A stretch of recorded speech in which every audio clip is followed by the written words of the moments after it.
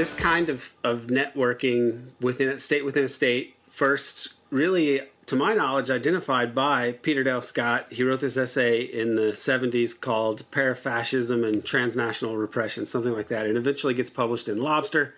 And it's he talks about the Letelier assassination in Washington, which was done by Operation Condor people who were part of the Chilean and Brazilian and Argentine security services, right? That were like satellites of the CIA, but then they were working with drug dealers, et cetera, just like the CIA has, but it's like sort of outsourced to the CIA. And then they eventually murder someone in the U.S. And so this kind of thing emerged. The Susterlich thing is a dramatic exposure of this, but if the U.S. were interested in looking at these things, they got exposed in the U.S. Earlier. They got, in the 1970s, these things happened. And in the aftermath of Watergate, lots of the intelligence investigations show these sort of similar things. But Gladio in Turkey is an example of what Peter Dale Scott called parafascism. Yeah, I'm sorry to cut you off, Aaron. I just wanted to really just put a pin in that idea, or just emphasize that idea of the Letelier assassination, because it's not that well known. I mean, this should be so scandalous. This is an example of these same kinds of Gladio terror operations happening on U.S. soil. Orlando Letelier was a major diplomat and an ally of Salvador Allende in Chile. And of course, everyone knows that in 1973, the CIA organized the coup to overthrow Allende. And then after that, the so-called DINA, the horrible, SS-style secret police of Pinochet, would go and hunt Chilean diplomats and left-wing politicians around the world and murder them. And this was an example of one of these assassinations happening in Washington, D.C., like not that far from the White House. And not only was Orlando Letelier murdered, but also there was a U.S. citizen who worked for a left-wing think tank, Ronnie Moffett. Yeah, and she worked for the Institute for Policy Studies, the IPS, which still exists today. So this is an example of Gladio happening not only in Europe, but also in the U.S. Right. Yeah, on Embassy Row. It was Sheridan Park where all that happened. And it just, right in the heart of it. I mean, I think in some way that's symbolic of like, we'll come get you anywhere, even on our home turf, right next to the White House. We don't care. Yeah, it later emerged that people like Bush and Kissinger, because Bush was CIA director at the time, that they were involved in somehow not allowing these cables to go through in a way that could have led to their apprehension of these guys beforehand.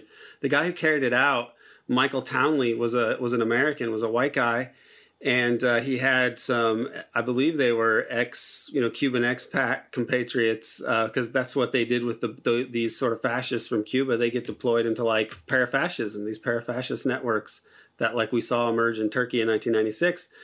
And Michael Townley, it's funny, but that's the name that they give a guy in Grand Theft Auto, which I think is a callback to that. Grand Theft Auto 5 has a character named Michael Townley who is worked as a government informant and as a low-level organized crime person for a while, so that had to have been a reference to that.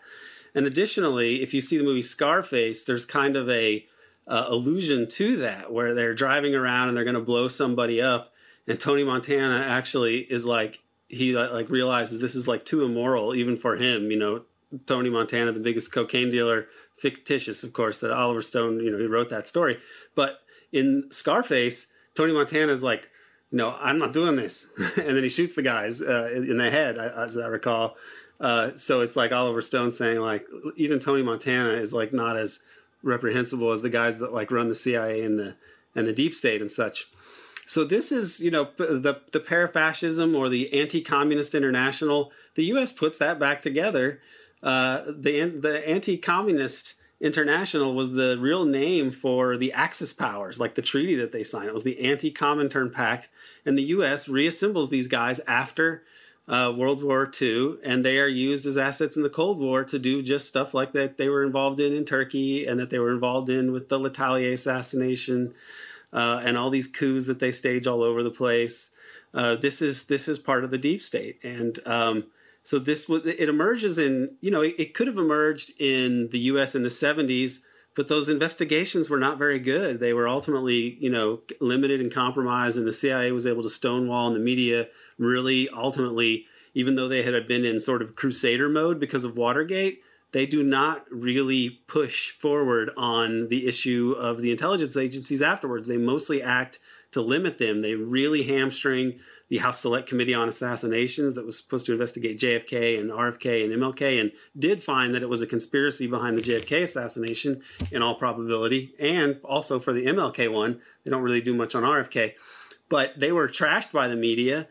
And so nothing really comes of it. And then the Susserlich thing happens in 1996, and it's really only known to people who follow these things very closely. It's not something that's talked about much in the United States. And so here you see like the power of, even when these institutions can partially investigate some of these things and bring some of the facts to light, they run into a wall of state secrecy when it comes to finding real accountability. And the media downplays the significance of these things. They also are not issues that you want to study in academia or write about if you are trying to stay in the mainstream. And so they just exist there in the historical record as these things that just make you scratch your head.